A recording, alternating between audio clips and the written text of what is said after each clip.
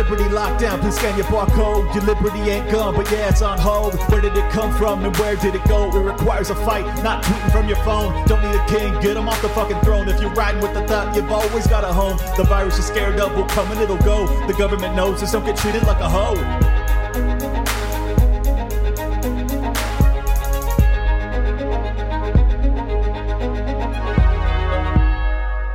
Welcome, everybody, to another episode of Liberty Lockdown. We got another special guest with me today, the legend himself, Josh Denny, the most canceled comedian in America. You know, I don't know if that's true, but I'm gonna keep branding myself that way because who's more canceled than me, right? People have argued. They go, oh well, you haven't been deplatformed yet, so technically, like Owen Benjamin is more canceled than you, or there's more media coverage for Chappelle, so he's more canceled. It's like, no, I think the frequency. I think when you talk about how many times people try to cancel you and how many times it catches fire, I think that one I win by far. I think so too, man. It's like I have an epic one every couple of years now. I had one in 2014 over a rape joke. I had on Twitter. I had one that really didn't catch fire because I wasn't famous in any way at the time. And then the 2018 one, and then now this recent one about abortion. So I think when it comes to frequency, I'm the winner. Well, what I appreciate about it, and I think that this is true for any true fan of comedy, is that I appreciate when I see a comedian who, regardless of risk, continues to persist in the face of danger. What is it about you that maintains the will to forge ahead, regardless of the financial and social costs? I believe it. I believe in it. You know what I mean? Like I'm not faking it.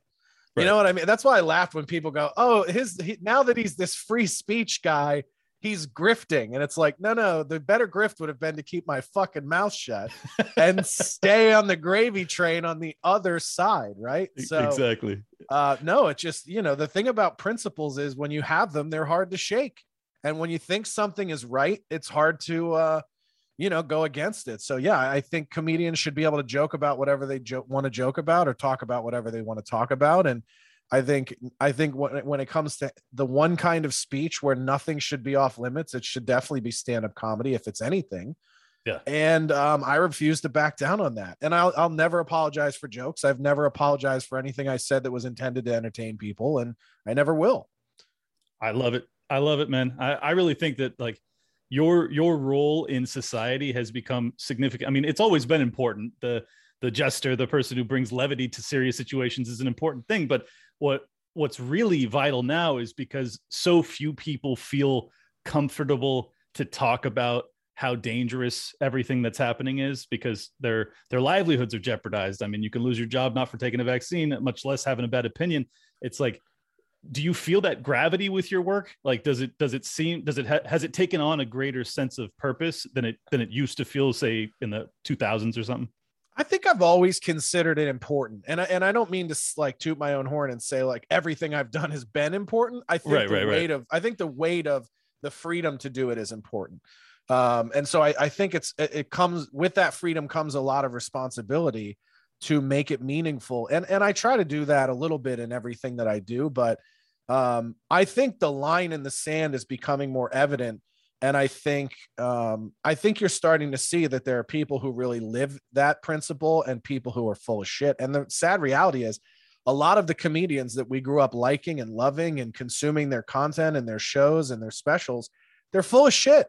And now that it's hard to say, like, you can't say anything unpopular without losing money or opportunity, you're really seeing who's about that life and who's not, and who's really trying to speak truth to power and who isn't. A great example, the one that's happening right now with the Dave Chappelle thing. Everybody wants to cancel Dave because they said what he was saying is anti-trans. I didn't see it that way. I saw it as being sort of pro-black and showing that here we are in another instance of society where the growth of one new minority is still going to be done on the backs of black people. And I think I pulled that away from when he said the analogy of, DaBaby could shoot and kill another black man in Walmart in North Carolina, and no one ever cared about it enough to write an email to his manager.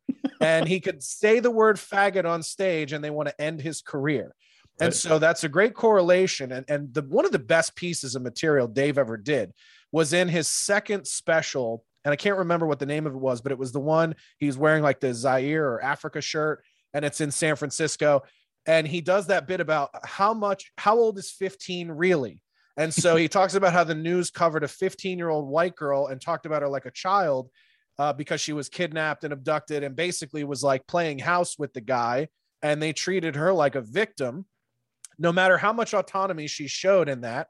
And then there was a 15-year-old black kid who killed his friend doing wrestling moves in the backyard, and they tried him as an adult and sentenced him to life. And so he's talking about the double standard of how old is 15 and why does race play into it. And this was just another example of why is it more problematic for a man's career and livelihood to make fun or insult gay people than it is to kill another black man. And whether you agree with him or not, there's a point to it, right? And you can go, listen, fair point. Whether I think that's really society or not is irrelevant, because for him, his piece of art and the work he's doing, that's the case he'd like to present. And it should be his freedom to do it. And other comedians should be applauding it, not shitting on it and trying to misrepresent it. And the one thing I said was, just show me one trans comedian who has the balls, no pun intended, to do an hour shitting on the black community. I'm talking about what's wrong in the black community. You know, one of my biggest pushbacks about the black community demanding rights is how openly homophobic black people are. And I played sports with a lot of black dudes growing up, and like the level of homophobia in the black community is insane. And part of the reason why these two sides don't want to hear each other is neither side wants to talk about the truth. And at least Dave is trying to talk about the truth from his perspective, which is black people really don't give a fuck about your struggle, because when push comes to shove, you'll be white. Like when he told the joke about, or the story about, when the gay guy called the police on him in the nightclub, he's going, you're a homosexual up until you need the police involved, and now you're just another white person. Mm-hmm. He's right. Show me a gay comedian who has the balls to go at the jugular of the black community and say, here's how homophobic you guys are, and here's what's wrong with it, and make art about it. Then we got a discussion, baby. But you can't be pussies on the other side and not come to the table with your own art. I don't want to see trans people walk out of Netflix. How about one of these trans comedians, which there seem to be a dozen new ones coming up on the internet every day? How about one of you make a piece of art for an hour about how much homophobia is in the black community? No one has the guts to do it. No, they would much rather focus on white privilege and the patriarchy and things like that. I totally agree. Right. The white man is still their number one issue, because this is the hard reality. Black people don't have anything gay people and trans people want. The shit they want, the power, is still held by white men. Come on, they don't want it. They don't want a 45-inch vertical. I'm jealous of black people. No kid. Are you talking? Yeah. Well, if you think their vertical is impressive, you should see their horizontal. It's quite impressive as well. I don't know what locker rooms you've been in, buddy, but the horizontal is almost as impressive as the vertical. Well, this ties in nicely to John Gruden, because I thought it was absolutely hysterical that an NFL coach, a man who has presided over, probably a couple thousand black men over his 10,000, probably 10,000 black men in his career. Yeah. To have us believing for a second that he is racist, or to have me believing for a second that he wasn't homophobic as an NFL head coach. I was like, obviously he is both of those things. He is not a racist, and he is also homophobic because he's been an NFL head coach for 30 years. What are we talking about? And listen, like, this is why I laugh when black people go, oh, white people don't have an N-word. Otherwise, you could have a conversation about hateful words in your language. Like, yeah, we do have an N-word for white people. It's faggot. It's the derogatory thing that white guys have been calling each other for 50 fucking years or longer. Like, so, it's like, you can't take the usage of that word in the context that Gruden is using it. Because faggot and pussy are interchangeable, right? In that email about Roger Goodell. So it's like, that is not him gay bashing right. Roger Goodell, because Roger Goodell's not gay, any more than a black guy calling another black guy the N-word is being racist. Do you know what I mean? Like, sure. He's definitely saying he's an anti-football pussy. And by the way, if that was a fireable offense in the NFL 10 years ago when the lockout happened, pull up the emails and texts of every player, every coach, every owner. You're going to have to fire them all. How many players were calling Goodell a cracker in their texts to their buddies? Oh my God. Or pussy or fag. I mean, listen, oh, yeah. If saying faggot can get you fired from the NFL, every black guy better be putting his fucking phone in a fireplace today, because like, I'm sure there are black players who are calling people faggot in their DMs right now. Right now, there are black guys calling somebody a faggot somewhere absolutely in the interwebs. An active NFL player is saying the words faggot right now somewhere in the NFL. And now for the rest of the day. All day, 24/7. I know. Take a breath and realize that every second you breathe in, a black man is calling someone a faggot in the NFL. It's just so detached from reality. And this is what drives me crazy. It's like, and also I don't know if you're familiar with Jeremy Kauffman. He runs he's a big member of the Libertarian Party and the Free State Project in New Hampshire. I know of Jeremy. Yeah, he got in trouble for saying "suck my dick" to someone who said something shitty on Twitter. Yeah. turns out this lunatic is a 17-year-old. So they start going, "Oh, you're telling a kid to suck your dick, you homophobe, you this and that, you pedophile." And it's like, look, listen, if you're inviting someone to suck your dick, I hardly think that makes you a homophobe. It sounds like you're pretty experimental. Sounds like you're pretty open. If I invite a guy to suck my dick, I can't be that afraid of gay stuff, right? Tremendously open-minded. At least I'm open to it. Yeah, no. Listen, I'll give any kid an audition. I'm like a young Harvey Weinstein. You could try it out. I'm not saying you're going to get the job or you're going to sway me, but have a crack at it. If you do a good enough job, I don't know, I might hire you. Yeah. And by the way, 17 is the age of consent in most states anyway, right? I know, but it's just I don't know. It's rage bait. It's nonsense. It's like people taking cheap shots. They know. But the sad thing is that even the libertarian community isn't immune to this. Like the people who believe in free speech and independent thought and not having these protected classes and groupthink and all this nonsense, collectivism. Like, we're supposed to be against all that, and we still have these fucking lunatics in our midst that talk like this. Well, you know what bothers me about this push on the right and conservatism, and this is what kind of keeps me from people go, why do you think yourself of a libertarian? Because you're pretty conservative for a libertarian. Why aren't you just a conservative? And I think my problem with that is there is this sort of puritanical conservative right that still exists and in many ways is growing. Where it is sort of like this fucking Handmaid's Tale vibe of like, let's get our women back pumping water and churning butter and fucking shitting out kids. And we don't curse on our programs. Like, so many people are like, why don't you go do something with the Daily Wire? And I go, I don't know. They haven't invited me because I say fuck. Like, and nor would I ever work in an environment that tries to restrict me creatively on what I can do and say and talk about. Sure. That's against what I believe in. And it's against what they say they believe in. But there's this weird pearl clutching sect of conservatism that is a step backwards. Like, I don't like what's posing as progressivism today, but I don't want to go back to Amish conservatism either, where we don't even speak to each other because we have this sense of puritanical morality and how we interact with each other as people. Right. Yeah, like Mike Pence not able to have dinner with other women and shit like that. That's a great example. And there are people, like, I have friends. That's the thing. I have friends on the right that I disagree with immensely too, because they are too far that way. Like, they're like, it's not a progressive. And I hate using the word progressive because of how it's been co-opted by radicalization on the left, but it's like really a step in the wrong direction for conservatism. Like, that's why when people go like, how would you describe yourself? I go, I'm a radical individualist, meaning I believe in minimal, almost non-existent government and maximum personal autonomy and freedom and choice until that affects the life or well-being of another person. Then I think that's where the government has to intervene and settle disputes and do what it's constitutionally appointed to do, and nothing more than that. Yeah. And I always felt like that's a pretty understandable position to have politically, but it's amazing how I get railed on both sides and from the middle from libertarians. Like, a lot of libertarians came at me when I came out as pro-life. And they're like, that's not a libertarian point of view. And I go, it is if you think that's another person. Of course it is. Yeah. I mean, that's the thing. Like, there is no hard and fast rule for libertarians when it comes to abortion, because some still believe that there should be some period at which it's not considered a life, and others that believe that it's a conception. And I don't take a hard position on this, mainly because I don't want to criminalize it, because I don't trust the government to deal with such a gray area. And I understand that position, by the way. Yeah.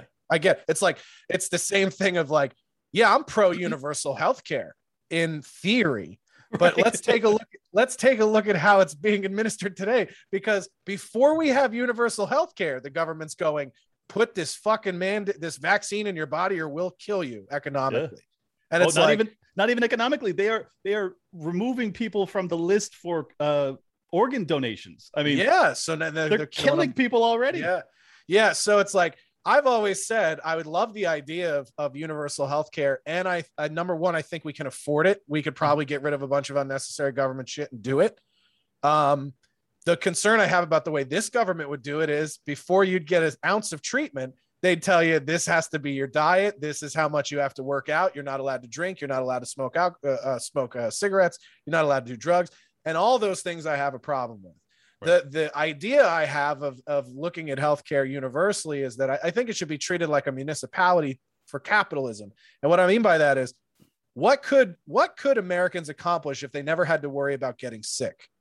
And is that a good investment in American capitalism, entrepreneurship, and industry? And I would argue that it is. I would say there's no greater fear that prevents man from reaching his opportunity than his fear of death. And if you could somehow remove that, I don't know if you'll ever remove it, right, but if you could mitigate or minimize that fear, what is man capable of? And would that be a worthwhile investment? I'm not saying I know for certain that it would be, but I think it would be an interesting thing to explore.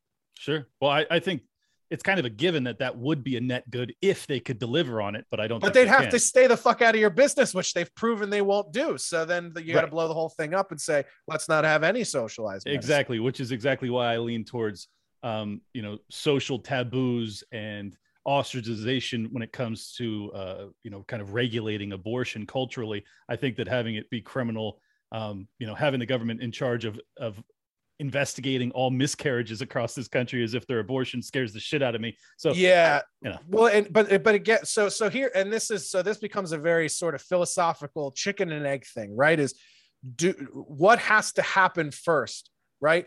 Do we have to demonstrate that we can adhere to law or execute it properly as a society before we institute a moral standard in our law? Or does the other thing have to come first? Because the argument I would make, and this is what I say about abortion, the concept of it being safe, legal, and rare, we've now proven over the 20 years since I graduated high school that the only way it will be safe and rare is if it's not legal. And the data shows, like, you look at states like South Dakota where they outlawed it. I don't know if it's still against the law, but it was for a period of time. And I talked to my employees that worked for me when I was in Minnesota overseeing businesses in South Dakota. And I was like, what do you guys do? Drive to Minnesota for abortions? And they're like, some people do, but most of us just use better protection, right, and more protection and more contraception. And so the argument one could make is that the only way it'll be safe and rare is if it is illegal. And then what is the law's requirement to upholding a sense of cultural morality, right? And the only thing I'll give you as a pushback on the government shouldn't do this is, don't think of it in terms of body autonomy or abortion. Think of it in terms of it is the only circumstance in our law where one person has the ability to electively end the life of another person. It's just an inconsistency in our law. Mm-hmm. And so do I think there are circumstances where it's necessary? Certainly, just like it's necessary sometimes to kill another person in defense of your own home or property or family. But the law isn't written to where all murder is legal because some of them are necessary. And so I think for us to get where we want to be culturally, we have to say abortion is illegal, except. And so that I do think when you talk about chicken and egg, I think we have to change the law before we can change the behavior. I don't think we're ever going to get to where we want to be with this topic without changing the law. We've proven it. We've given people free reign. And now women are going, Yeah, I need a 9-month abortion. I need to be able to decide on the delivery day that the baby should be murdered. And it's like, yo, this shit is getting out of control now. Oh, there's no disagreement from me on that part. Right. I don't. Yeah. So I think we have to put. It's sort of like you have to put the restriction up to put like human beings are binary. All human beings are either motivated by consequences or incentives. And we have proven that the incentives by giving people the choice is not enough. Like they're not being responsible with the ability to make that choice. And so now you have to you have to throw out consequences. If you do this without us determining that it's acceptable or reasonable, then there's consequences. Yeah, my preference is to have, my preference as an anarchist is to have no government. But if I'm going to have a government, I would prefer it only implement laws when it is already the morality of the people. I will grant you, however, that we have tremendous moral decay. So it's correct. And I think this, and my greater philosophical argument is this is part of the moral decay of this culture in America. I agree. I'm just on-demand abortion of women. Like, yeah, I had 30, punch them the fuck out. They're doing them like GoFundMe's. I mean, that is like it's obvious that I think our open-minded stance on abortion has contributed to the moral decay of America. And so, as a person who doesn't and never will have a uterus, I understand people's predilection to say that I don't really have all the perspective necessary to weigh in on this. Today's episode of Liberty Lockdown is brought to you by our friends over at the Daily Job Hunt. I keep telling you about this company. What do I gotta do, huh? What do I gotta do? I got to ship it to your house. I got to walk it into your bedroom. I got to sit it on your front doorstep. No, I don't. It's free. Just go do it. All right? Capiche? It's fucking easy. Okay? Go to crash.co/daily to sign up for the Daily Job Hunt. Don't make me come break your knees. All right? This isn't fucking hard. Goodness gracious. Anyways, Daily Job Hunt, daily newsletter. Get you the job of your dreams. If you're about to get laid off because of vaccine mandates or any other craziness, just want to make some more money, this is your shot. It's free. Subscribe now. Go to crash.co/daily. You won't regret it. I can tell you that it is absolutely the way girls dealt with the trauma of having abortion when I was a young adult, my early 20s, late teens, is nowhere near the flippant, sociopathic, not give a shit attitude that women have about them today. I mean, it's almost like a punch card badge of honor for some of these broads. And, it's not steering us in the right direction. And it doesn't mean I'm against sexual autonomy. I'm about legalized prostitution. I fucking put it all on the table. And I don't think anything that people do with their bodies or with each other's bodies in a consensual way should be the government's business whatsoever. There should be no laws regulating that or the exchange of goods and services in that regard, as long as no one's getting hurt. So you sound like a libertarian to me, man. I'm surprised you got such a pushback for that. I get it. It's just proof that, all tribes are still tribes, right? Even the ones that are supposed to be the most rational and level-headed still have a sense of tribalism. There's more infighting in the Libertarian Party now than or as much as there are in the other two major parties. Yeah, honestly, I don't even think that's unhealthy. I think it's actually evidence. It's evidence that we talk to each other, and that's good. We talk about things that you're not supposed to, which is also good. I think that your point with the Chappelle special is exactly right. That you have these communities that are so protected. You're not even allowed. Not myself, but well, neither of us, obviously, but also like even a trans person can't talk about black people, and black people aren't supposed to talk about trans people. Like you get into this protected class where no one is allowed to take the piss from you. And how are you supposed to ever like become immersed in the American ethos if you are treated as something other? And it just drives me crazy that people seem to want to put up these walls as high as possible. And as if that's progress. It feels completely regressive to me. How do you feel about it? Yeah, I agree. And listen, like, I always go, when I went through, I did a thread this morning. I was thinking about all this stuff on Twitter and you commented like, oh, this is good. We'll have you on today. And it seems like your head's in the right space for this conversation. But I think the really hard thing to remember when you go through like a cancellation or people try to drag you for being open about it is I think comedians have to be indignant that we are off limits. meaning like you can't do this at your job because of HR and legal and everything else.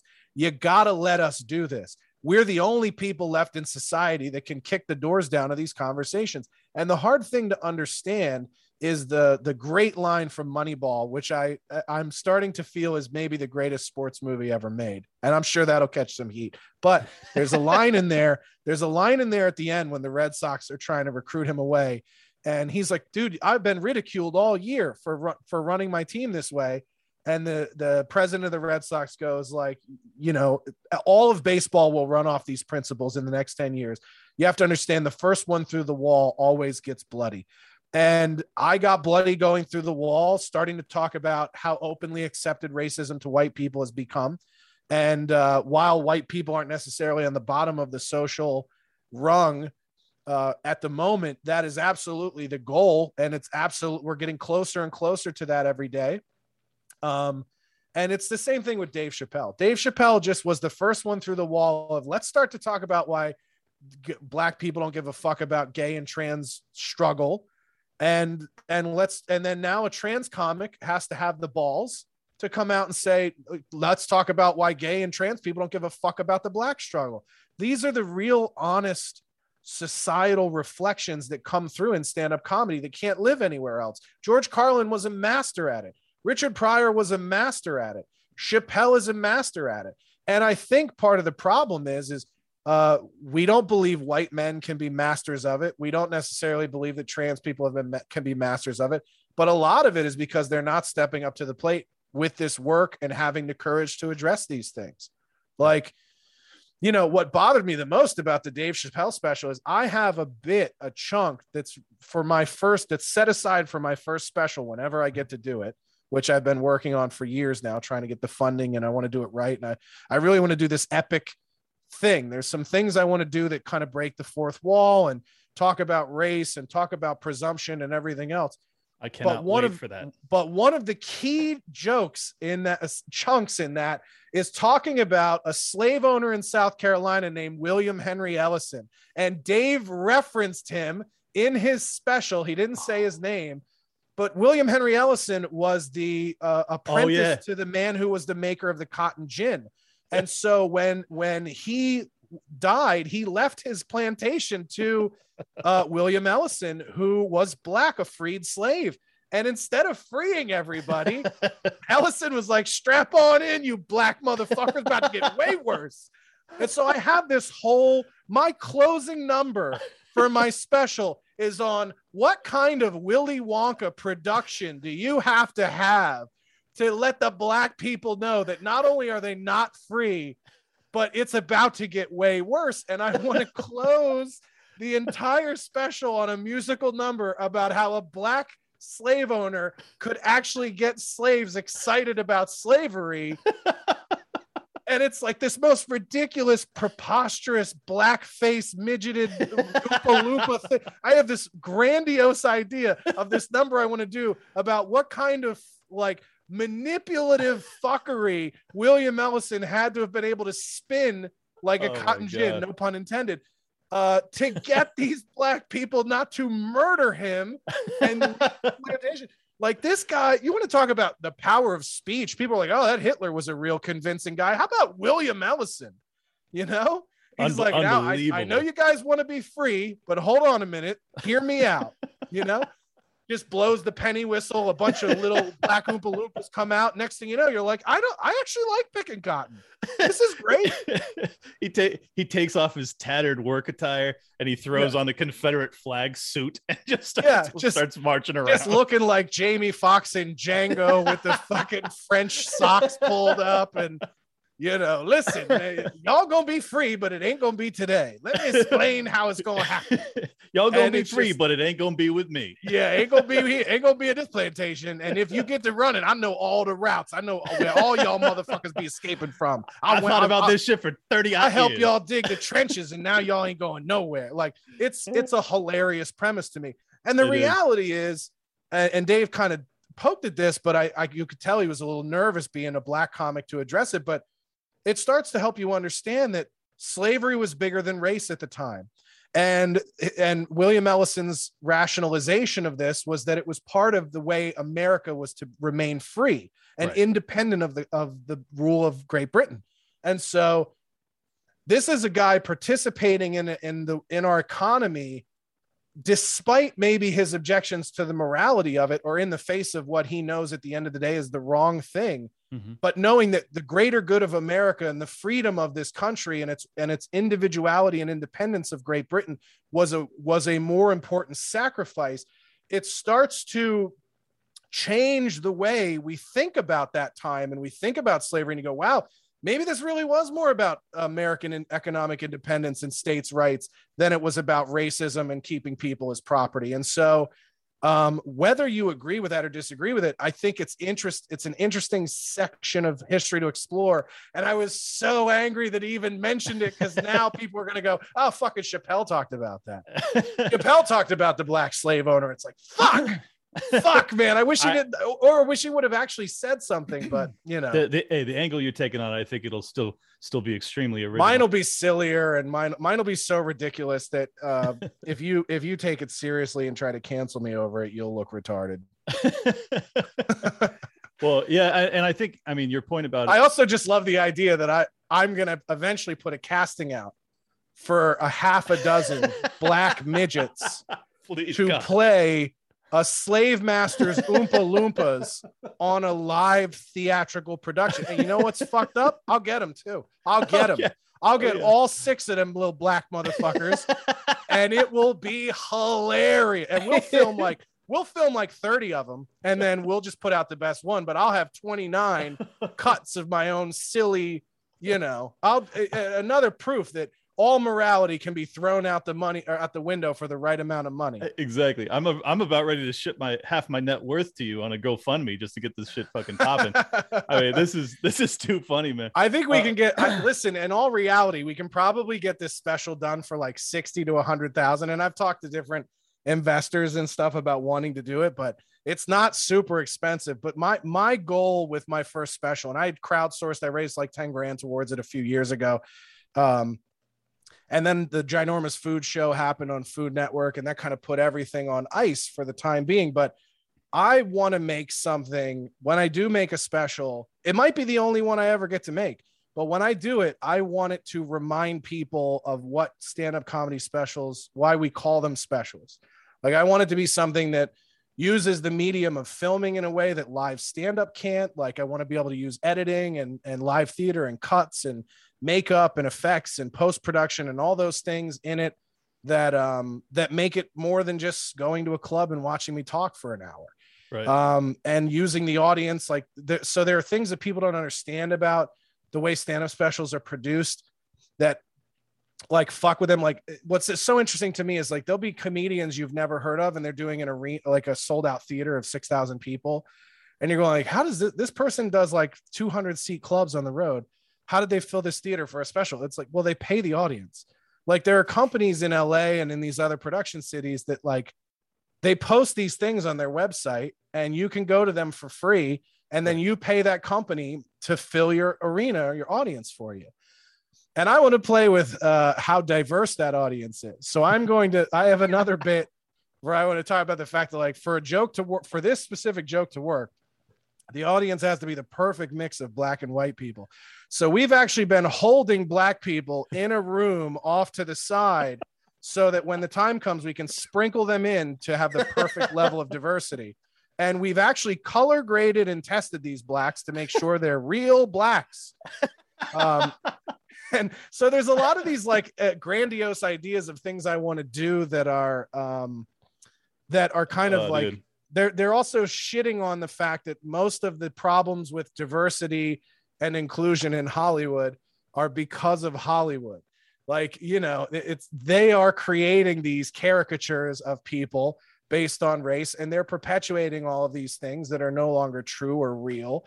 And so most of America is fighting against a narrative that has been completely written and conceptualized and maintained by Hollywood.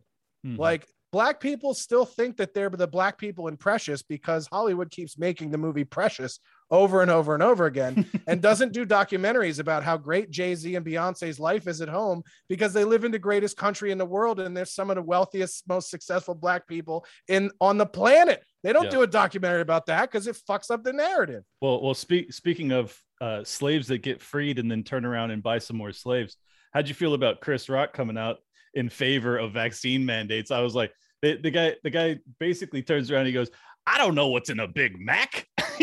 Right. I'm like, as if that's really the primary concern, as if it's not just about, I don't want the government telling me what I put in my body, regardless of whether or not it's safe.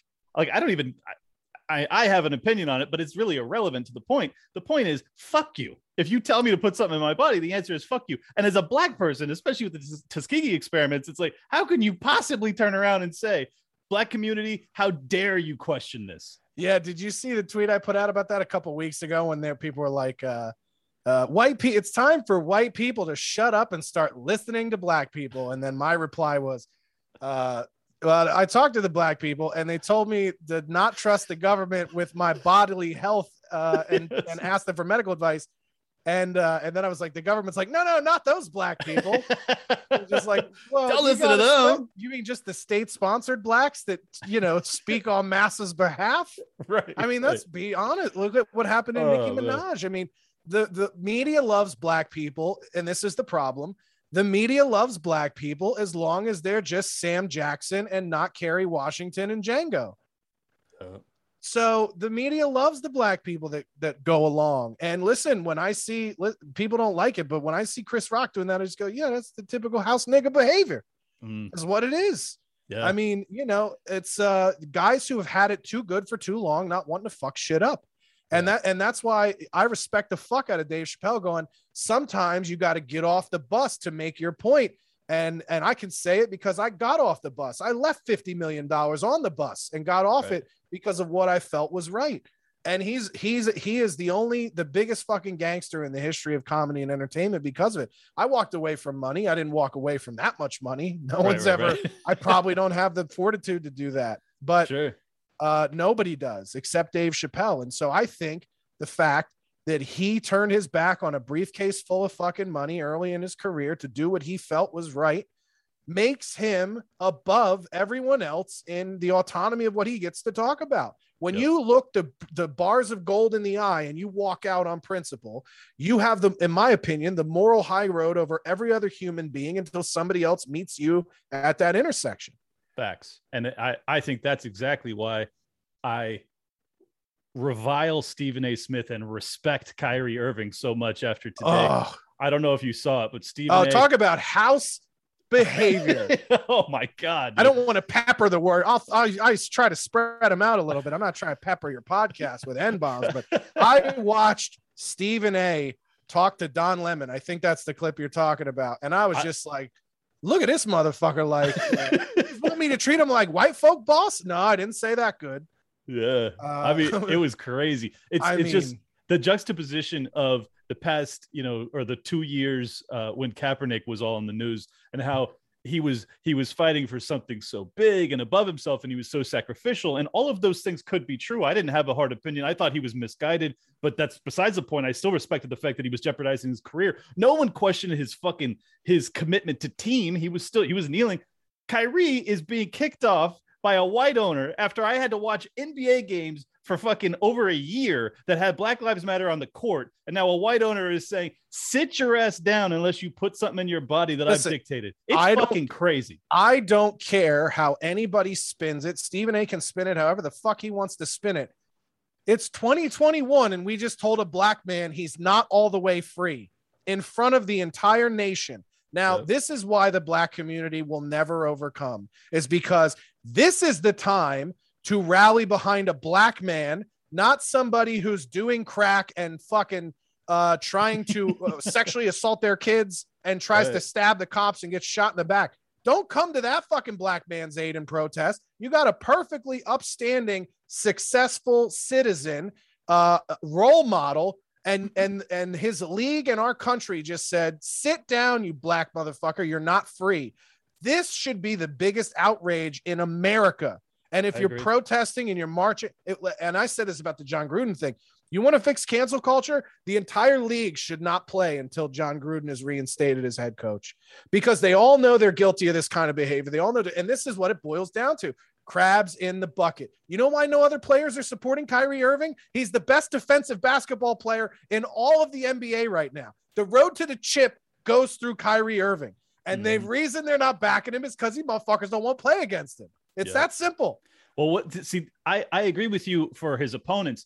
What I can't fucking wrap my head around is Kevin Durant in particular. James Harden's kind of quiet. He doesn't get politically activated. Kevin talks. He has no problem talking. He says, inappropriate shit all the time. He gets in trouble for his Twitter fights and stuff like that. Yeah, he went back and forth with Rappaport. He was trying to fight Mike Rappaport. Exactly. Yeah, and I respect the hell out of it. I like anybody who's like on the get in there. Yeah, it's dope. But then you got your homeboy, like probably the greatest hope you have to get a championship for that team, and you're just gonna like leave him in the lurch. Throw him to the wolves. You got no words for him, and especially like I can't. This is the other thing that drives me crazy. Just how you were talking about the black community has a serious problem with homophobia. The black community, by and large, is not down with vaccines. Let's just be fucking honest about it. And fair point. I had Brian Moses on my podcast, black comedian out of LA, the co-creator of Roast Battle. Right. And, Brian was like, yeah, man, there's a reason for the vaccine hesitancy in the black community. And this idea that that's somehow unjustified it blew his mind, and it blew my mind. It's like, yo, the CDC website talks about how black people were experimented on medically over the last 2 centuries. And so you just want them to forget that and just to take their fucking medicine and shut up. I mean, the headline should be NBA reminds superstar player that no amount of money makes black men free. That should be the article that everybody should be writing, and everyone should be protesting this. Everyone should be in the streets and go, whoa, wait a minute. You're trying to tell black men they're not free to make their own decisions in this country? I don't give a shit what it's about. After the past 48 months of nonstop protests over Black lives, like, what are we doing here? And this is what drives me crazy is I know for a fucking fact there are commentators on ESPN. They have all these black guys. I know probably half of them oppose this vaccine mandate, and all of them are coming out and crucifying Kyrie Irving. They are shucking and jiving for the man. It is pathetic and disgusting, and I can't believe no one's coming to his defense. Like, nobody. Amazing.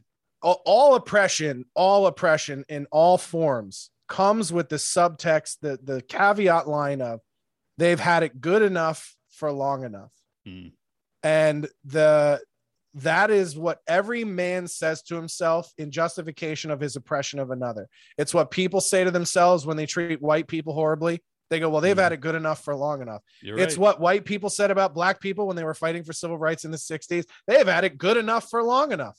And that is the mantra of the oppressor in every status. Oh, this Kyrie Irving, he's had it good enough for long enough. He don't have to be free.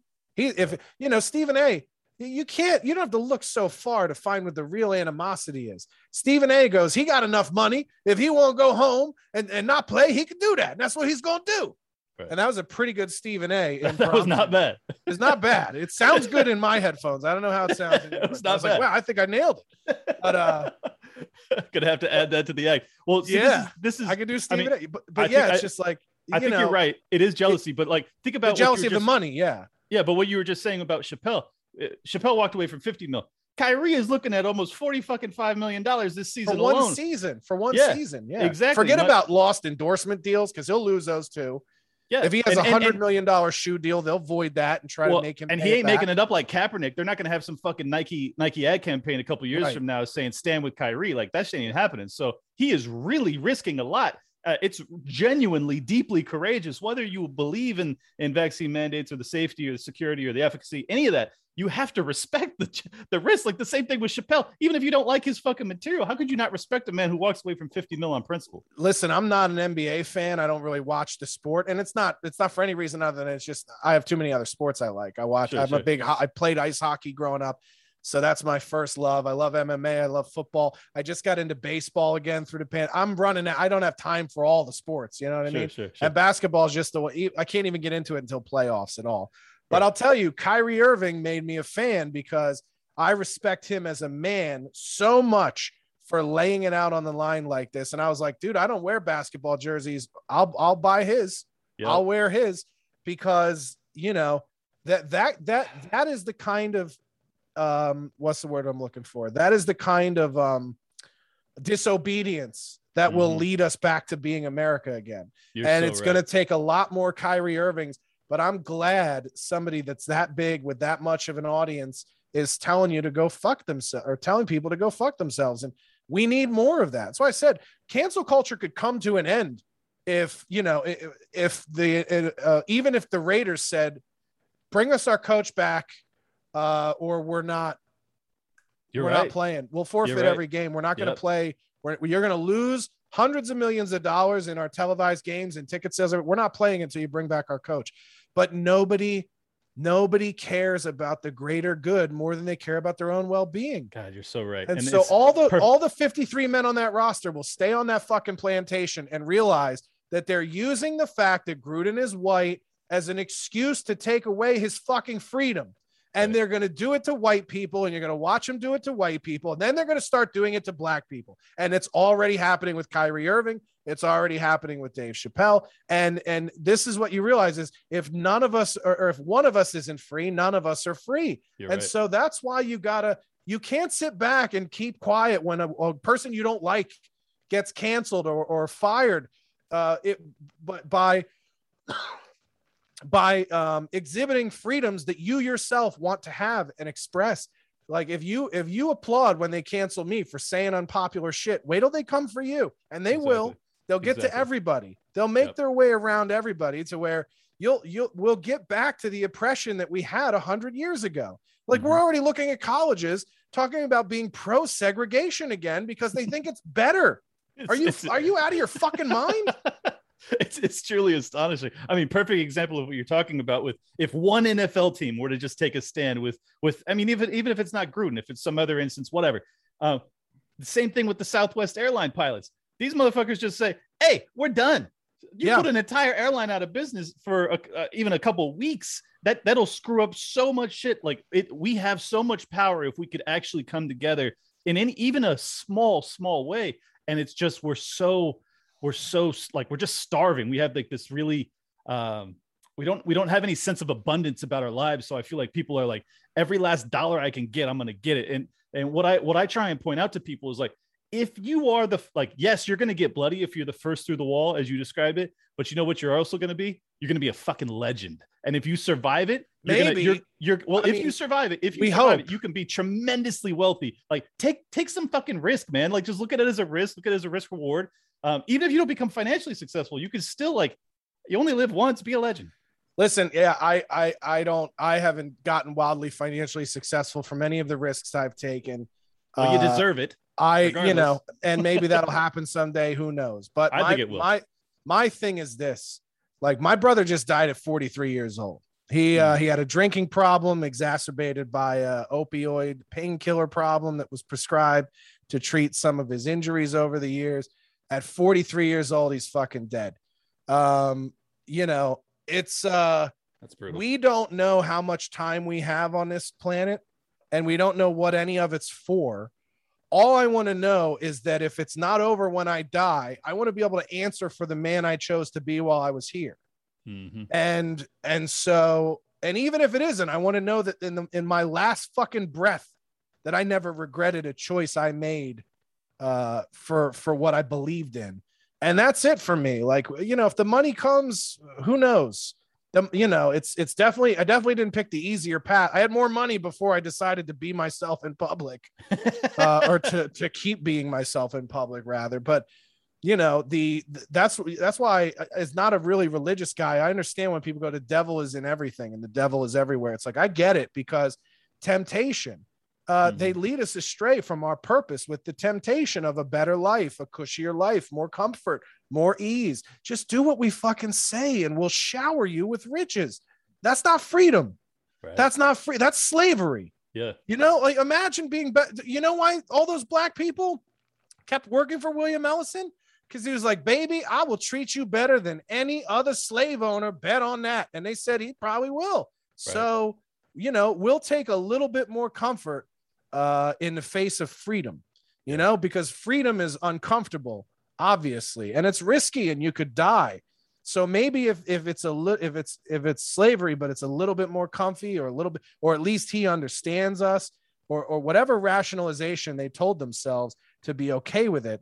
That many people, he had one of the largest plantations in South Carolina and was one of the primary financial backers of the Confederacy. So naturally enough, black people were cool with it to keep him well into the money. You know what I mean? His sons fought for the Confederacy. So it's kind of based. I'm not going to lie. I'm kind of impressed by it. I mean, talk about principles. You know what I mean? This motherfucker was like, listen, it is about states' rights, and I don't care how many of my boys have to die to prove it. It's just like, you know, and it's hilarious in hindsight, but it's also inspiring. It's inspiring to believe in something so much that in the face of what society is telling you, you stand your ground that hard. And I don't know what his motivations were, nor does anyone. There aren't great records about William. There's a few books about him, all attempting to piece together history.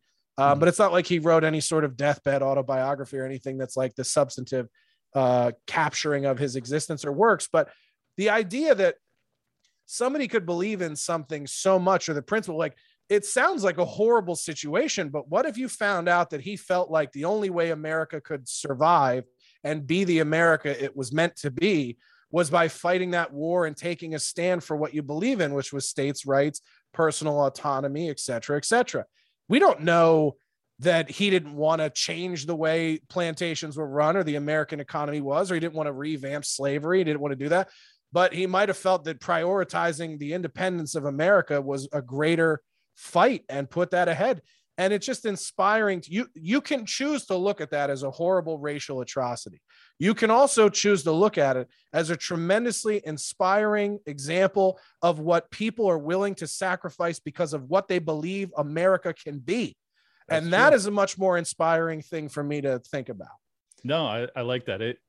I mean, it's certainly true. Whether or not his perception was right and that America needed slavery to maintain its independence at the time, it quite possibly did. I haven't really looked into it to know. Yeah, well, a lot of people don't understand that a big part of the pro-abolition movement was actually a lot of the publication. This is so similar to what it is today. Is like when you go back and you trace some of the money, a lot of the press in the North that was pro-abolition, that was writing articles and publishing newspaper stories and things that were raising the questions of the morality of the practice of slavery, you actually find out that these were all British loyalists and nationalists.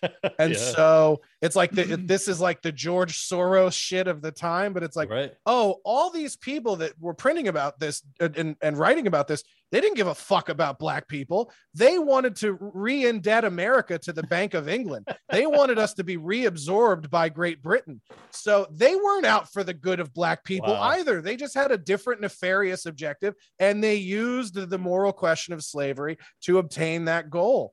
And it didn't work because America stayed independent. So, and maybe that would have never happened if we didn't fight the Civil War and it didn't cause the bloodshed that it did. And, you know, however you want to go back and look at history, but it's just amazing. There are always these things. That's why I laugh at the idea of critical race theory, because like you're not teaching the whole totality of it. There are no William Ellison chapters in critical race theory, history, slavery 101 about, let's talk about, by the way, William Ellison, not the only black slave owner. There were about 7, a lot of them in Louisiana, South Carolina, Georgia. They were all over the place. Freed slaves participated in the practice of slavery because it was the economic way to get rich back then. It really wasn't about morality for those people. It was about accomplishment and about achieving the greater good. And listen, man, nobody talks about how many black people died during the gold rush because they were free men, but they still died at the hands of capitalism. A lot of people died at the hands of capitalism and the forging of what is now America. And listen, you could argue that America would have never achieved what it did without the sacrifices made in the name of capitalism, with things like slavery, with things like the Chinese Railroad, child labor, whatever. Yeah. But all of those, if I told you that without slavery, America would be Yemen or Chad or Nigeria, what would you do? would you go back and undo it, or would you do it all over again? And right, so, it's easy to look at a guy like William Ellison in hindsight and go, what an evil fucking race trading motherfucker. But the man might have had vision greater than any of us understand and said, listen, slavery is ugly the way it's being practiced. And it shouldn't just be black people, but the dream of America and what this nation can accomplish is more important than that right now. And we got to get there, and then we can make it better as we go. We don't know. The man could have been a fucking genius. We have no idea. I think your point about how the people that were writing to sow division is so, I mean, just the tie-in is so perfect with Soros, with Black Lives Matter, all the shit that we've experienced over the past couple of years, how they're basically using divide and conquer tactics on us. And also to your point, the slave owners of that time didn't view themselves as morally reprehensible. Yeah, neither do the owners of sports teams today, by the way. I was going a little bit more blatantly dark in. Neither do prosecutors of drug crimes in America. Oh, of course not. They throw the book and they throw away the key on these nonviolent drug offenders. Many of them spend life in prison for having hurt nobody but themselves. Insane. And, I mean, it's completely evil. I would argue they're the arbiters of injustice. Right. And it's significantly more evil than slavery, even in a lot of ways. So, I mean, it's just funny because, we have slavery to this day. We actually have open air slave trades because of Hillary Clinton in Libya right now. I mean, there is slavery hasn't been abolished, and yet we have critical race theory, which doesn't. And America benefits from slavery to these days, right? Like people go, if you don't like slavery, then you better throw your iPhone in the garbage. Exactly. You know what I mean? Like America still thrives on the foundation of slavery today. Yeah. So it's just all about how you rationalize it in your head. Mm-hmm. And listen, people will rationalize it all the way until it arrives at their doorsteps, and they're the ones being put in chains. And that sort of, listen, we didn't show up to World War II until it was a problem for us. We sat by and watched Jews get slaughtered over and over and over again. And if you look back at what our president was talking about back then, our government was impressed by Nazi Germany. We're like, man, the fucking way these people get their people in line, and they just the snappiness of the uniforms. I mean, we were so complimentary of Hitler until we were attacked by Japan. No, we were like, this fucking guy gets it. And then the time schedule of their trains, unbelievably. I mean, everything like that. You can go back, and I can't remember who our president was at the time. It escapes me, but I'm having a brain fart. But you could go back, and there's literal press of us being complimentary of Nazi Germany and how well their authoritarianism ran. Yeah. And we had no problem with the slaughtering of Jews until the war was brought to our doorstep. Mm-hmm. And so it's like the biggest problem with American history, the way it's taught, is we somehow believe that morality has ever been what's governed our political decisions globally. Mm-hmm. And we have never done the thing that is right morally. We have always done the thing that is right fiduciarily.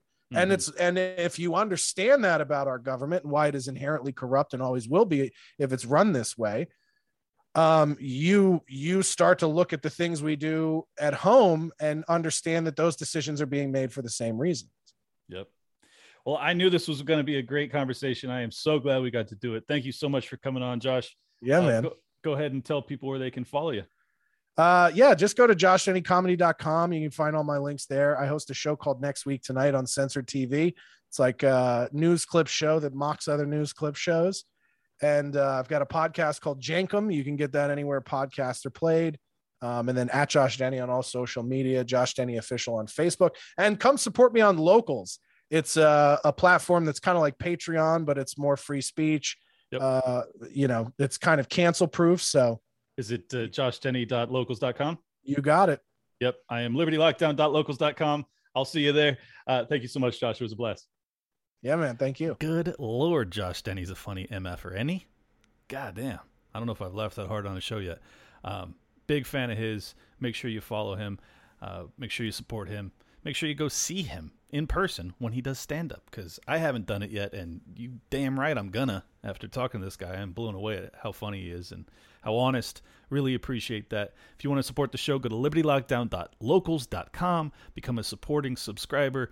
It helps it'll help me get a studio so I can do like real big time shit. And I think you guys will feel a sense of, I don't know, gratification that you helped me get us there, because I believe that we are a team in this fight. I really do.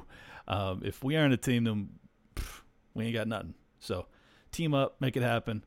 Again, go to libertylockdown.locals.com to subscribe and become a supporting member of the channel there. Also, this episode comes out Friday. Tomorrow, I will be at Tom Woods 2000 in Orlando. If you're there, come say hi. Give me a hug and a smooch, and we'll maybe I shouldn't say that. All right, just give me a hug or a handshake or a fist bump if you're weird. I don't know you people. All right. Make sure you follow me on Twitter at Liberty Lock Pod and on Instagram Liberty Lockdown. Coming up, Dave Rubin, Zuby, Eric July, Sour Patch Lids, Ian Crossland. The list is eternal.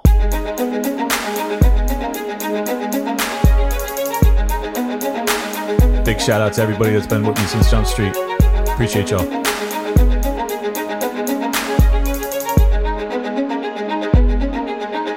Welcome to Liberty Lockdown. Please scan your barcode. Your liberty ain't gone, but yeah, it's on hold. Where did it come from and where did it go? It requires a fight, not tweeting from your phone. Don't need a king, get him off the fucking throne. If you're riding with the thought, you've always got a home. The virus you're scared of will come and it'll go. The government knows, just don't get treated like a hoe. Like Nico and Shane, you're probably wondering what's happening. Scared Hollywood lefties lyrical fappening. A typo with Luke might bring the nooses. We all bite the bullet, I'm the king of the gooses. Freckles and Brit didn't know I could spit. Knew I was a patriot, but now I'm the shit.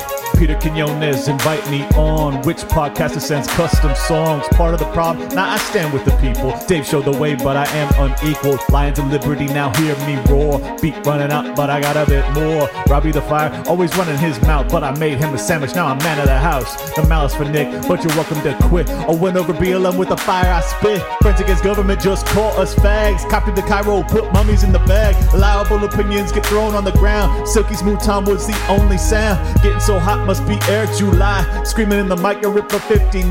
Miles to ratio that black guns matter. Now all these lefties got crazy small bladders. None of us wanted war, but we're ready. You know I be bopping and rock steady. Liberty Lockdown, please scan your barcode. Your liberty ain't gone, but yeah, it's on hold. Where did it come from and where did it go? It requires a fight, not tweeting from your phone. Don't need a king, get him off the fucking throne. If you're riding with the thought, you've always got a home. The virus you're scared of will come and it'll go. The government knows, just don't get treated like a hoe.